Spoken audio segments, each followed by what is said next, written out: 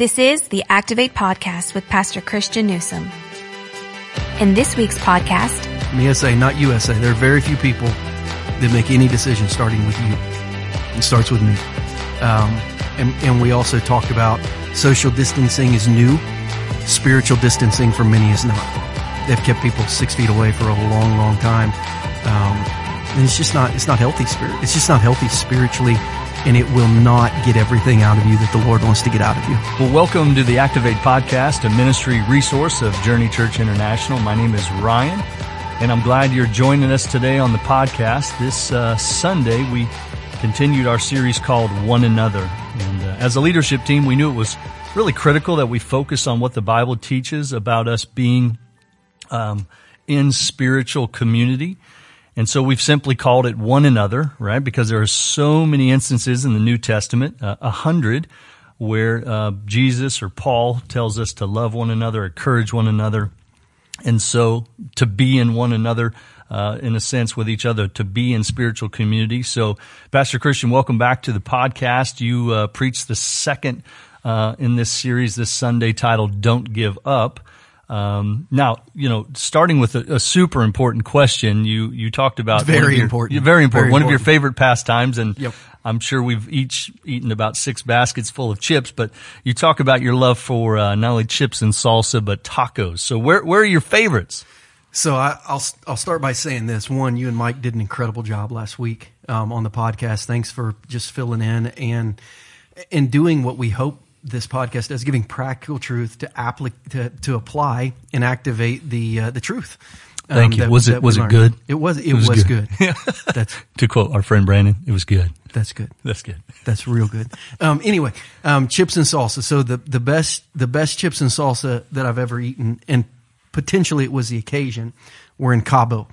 So I've only been to Cabo, Mexico once. I got invited kind of as a servant to go on a ministry trip to Cabo. There was kind of a group of guys going down doing some ministry stuff, and they were gonna play golf. They're gonna wake up, like have quiet time type stuff, and then play 36 holes of golf, and then come back and do more quiet time stuff, like around the fire pit, around the pool. It's kind of like a little men's retreat.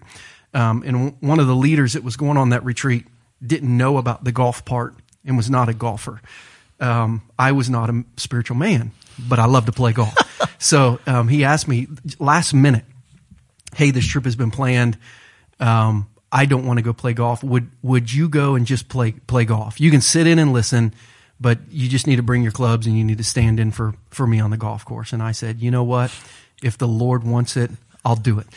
So I headed down to Cabo and had three of the greatest days of my life with a group of these men that love to play golf. One of them a member down there, and I'm like 22 or 23. I mean, it was unbelievable. But the first day we went to breakfast, and when we sat down for breakfast at the little restaurant, they brought out chips and salsa and refried beans covered in melted cheese for breakfast. Amen. Bring it on. Yeah, and I just looked around. I asked one of the guys. I'd never even been to Mexico, so I asked guys, why? Like, did you order this? And he said, "No, they do this before all meals." He said, "Haven't you ever been to a Mexican restaurant?"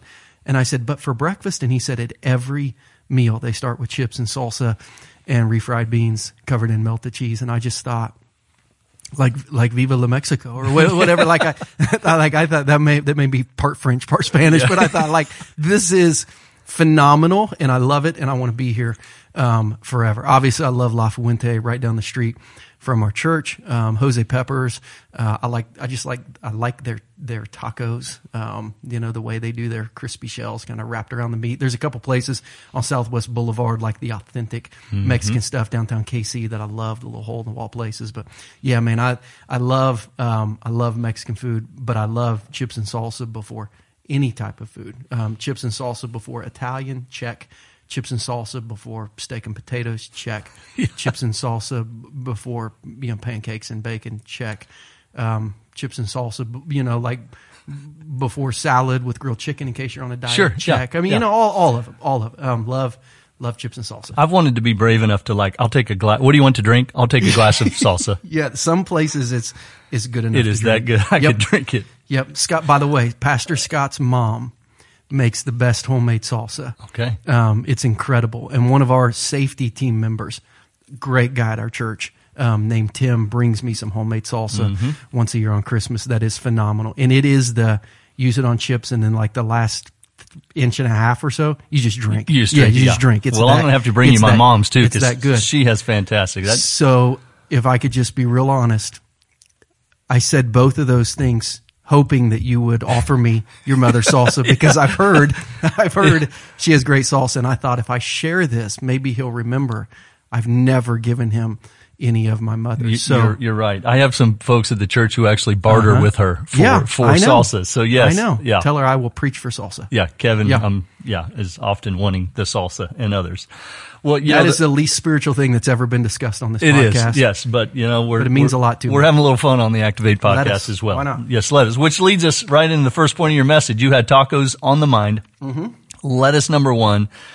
Point of your message. First one, let us draw near to God. And then you share Hebrews 10, 19 through 22, which talks about the most holy place. So extremely significant spiritually. Will you unpack this a little more, the significance of this? So it's, if you haven't watched the message, not listened to it, but if you haven't watched the message yet, you need to go watch the message, because we show a picture of the temple in first century Israel with kind of the roof cut away, so you can see the basins, the altar, and the pathway to the Holy of Holies.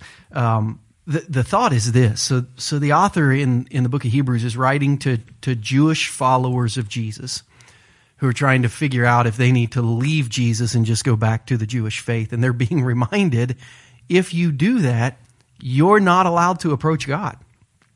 If you just go back to all the pre-Messianic Judaism, that's all a picture of real Messianic Judaism, all of these things, a picture of the Messiah, someone else is going to have to draw near to God on your behalf. Because of Jesus, if you will take his hand, which has been offered to you, and just follow him, you can draw near to God on your own.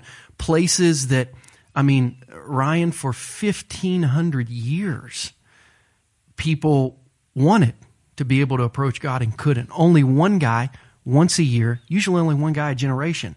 And now the whole world is invited through the curtain, because of Jesus' body, to approach God. So the picture of draw near to God is, for thousands of years, someone else has done it for you. Now you can do it on your own. Don't turn back. Hang on to Jesus and draw near to God because of the access he gives you to the presence of God. And it's why in the Gospels we see that when he died, the curtain was torn. What a picture. Yeah, but and a much, much bigger picture to Jewish people 1,000 years ago, before AD 70, while the temple was still standing, before it was torn down by the Roman soldier Titus. They would have understood exactly what that meant. And if they would have been thinking clearly, that could only mean two things. It could mean death to everyone or life to everyone. The veil being torn, the exposing of the ark, meant death to everyone, like it was when it came back from the Philistine territory to Bet Shemesh, or it could mean life to everyone, as Jesus said it would mean in an invitation to follow God. So I think Hebrews is the key. When I was a little kid, grew up in a very small town. My house was built in the 1850s. Lots of homes in our town were built in the 1800s, and a lot of houses had the old skeleton key. Remember the old skeleton key that probably so many kids have never seen those now. But I remember most houses had a master key a master skeleton key that could unlock every door in the house. Hebrews is the master key to the mystery of the gospel. Because if you can understand Old Testament Levitical worship and see Jesus in every part of it, like everything makes sense. The biggest part, the veil being torn and not killing you, which means it can be life-giving to you. Yeah. So if you want to go deeper, boy, read Hebrews. Read the 13 chapters. It's really, hard. I used really to hate it. Parts of it are really challenging, Yeah. and then it opens up, and some of the most inspirational stuff you'll read. Yep. And what I had to do for a year, because I was always a little afraid of Hebrews, years ago, in an adult Sunday school class that I had as a youth pastor, I took 52 weeks to teach through the book of Hebrews, one verse at a time. And when I got to the end of it, I understood a picture of Jesus and Christianity like I never had before. I probably need to do that at our church. Yeah. I didn't realize it was 52. I remember you did that. It was a year, a full year of preaching on Hebrews. Yep. Wow. Your spiritual challenge is really world-changing if it's taken seriously by all those who are listening, all those who call themselves Christians around the world. And your spiritual challenge from the message was make your life match your words. Very, very simple, but profound. And you share the verse from Hebrews 10:23, let us hold unswervingly to the hope we profess. As followers of Jesus, why is this verse and this spiritual challenge so important? If you ask most people today who have a negative view of Christianity, why? I don't know that 1% of them would mention Jesus. I don't know that 1% would mention Jesus. They're not mad at him. They're not upset at him. No. Most of them would mention Christians who say one thing and do another. I don't even think a world who doesn't know Jesus expects Christians to be like Jesus. They just expect them to be as much like Jesus as they seem to require of others. Yeah. And when you say one thing, expect one thing, demand one thing of others, and then don't do it yourself, it's like whatever the opposite of the gospel would be. And I love what the author of Hebrews says, let us hold unswervingly to the hope we profess. Basically, he's saying, hey, let's do what we say. Let's just say what we do. We profess to have this hope that guides our whole life, but we're drifting all over the place. So if we really mean what we say, hang on tight and let's go. And I think sometimes that is both the simplest and most profound, and probably the most impactful truth sometimes that one could hear. Just don't say more than you do. Always do as much as you say.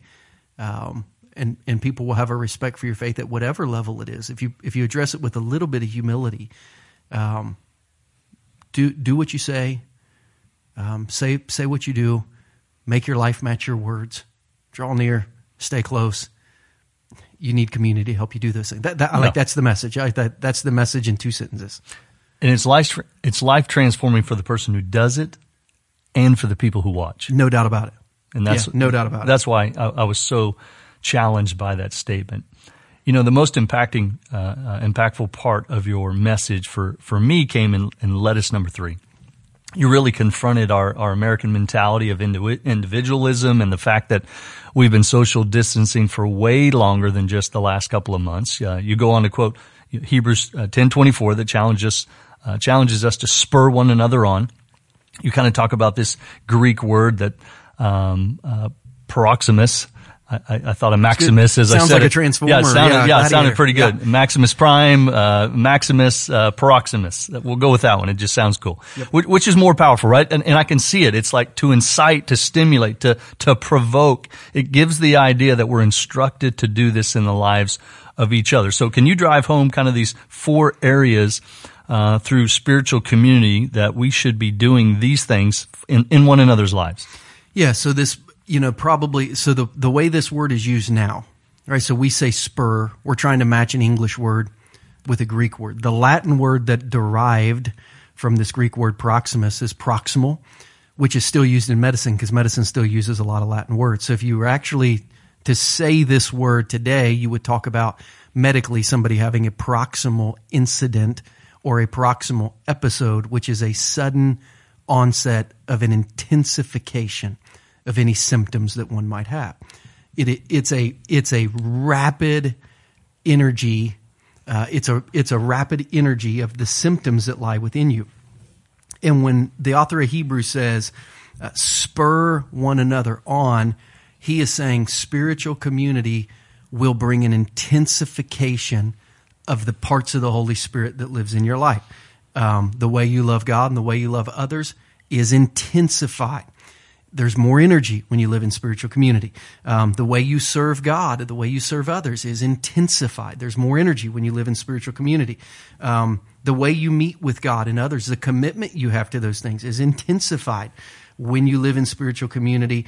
And the way you are encouraged, not just encouraged spiritually, but the way you receive encouragement from others is intensified. It's filled with energy when you live in spiritual community. I thought it was not just a wonderful word picture, but a wonderful medical picture of this sudden onset of an intensification of symptoms. This is what spiritual community does. It just elevates all the levels of the Holy Spirit in your life. And all the things that we need, we want, that we pray about, and sometimes we stiff arm, we rebuke, we don't want, we think it'll infringe upon us, but yet, and that's the American individualism. I think you said the me essay, right? Not USA. There are very few people that make any decision starting with you. It starts with me. Yeah. And we also talked about social distancing is new. Spiritual distancing for many is not. They've kept people 6 feet away for a long, long time. And it's not healthy spirit. It's just not healthy spiritually, and it will not get everything out of you that the Lord wants to get out of you. No, and that's why my message last week, yours, Pastor Mike's, are so important. Like if you're stuck there, if you're resisting, listen. And I think you very clearly said that in the message. Ask God. We do every week. Ask God to speak to your heart. I promise you, He's not saying the opposite of this. Right. He is not saying, don't listen to those guys. Don't talk to anybody. Stay socially distanced, in the wrong way. That's not what He's saying. He might say, don't listen to Christian. I'm sure I've said some things from time to time that aren't worth listening to, but He will never say, don't not listen when Christian quotes Scripture. Yeah. He will never say that. Don't listen to the Scripture that Christian gives, because Scripture's life. The Word became flesh and dwelt among us. I think we need to see Scripture like we see Jesus. I think we need to hear it out of His mouth. And every time we want to look at Scripture and say no, we need to see the face of Jesus and realize we're saying no to the Messiah, not an ancient text. Yeah, we just have to hope as we share that God's activating in their heart, the Holy Spirit's working, and then they're listening and gonna take some steps in their life to help, and we're here to help them do that. To close the message, you talk about perseverance, and you quote Hebrews 10:36, where you say you need to persevere so that when you have done the will of God, you will receive what He has promised. It's interesting. It popped off the page as I was reviewing your message. My word for the year is perseverance. Of course, none of us could have anticipated what we've all experienced. It's brought a lot of depression and anxiety, as you talk about, and a lot of stress to a lot of people. If it wasn't for spiritual community in my life that I've established, I know this season would have been so much harder. So what has persevering in this season meant to you? So the first thing you need to understand is you do not have to persevere in easy things. I've never had to persevere through a bucket of chips and salsa, right? I mean, you don't need perseverance to do easy things. So when he's saying you need to persevere, remember the context of the chapter. He's saying draw near to God, stay close to God, live in spiritual community. Then he says this is important because it's a dreadful thing to fall into the hands of a living God, but you're going to. One day you're going to stand before God. So draw near to God, stay close to God, live in spiritual community. And then he gives us a warning and a motivation. The warning is, like, you have to do this because one day you're going to stand before God. But the motivation is you can do this if you persevere. Not easy, but possible. Not easy, but worth it. Draw close to God, stay close to God, live in spiritual community. You're going to stand before God one day. This will help you get ready. It won't be easy, but it's worth it. Do it. Persevere.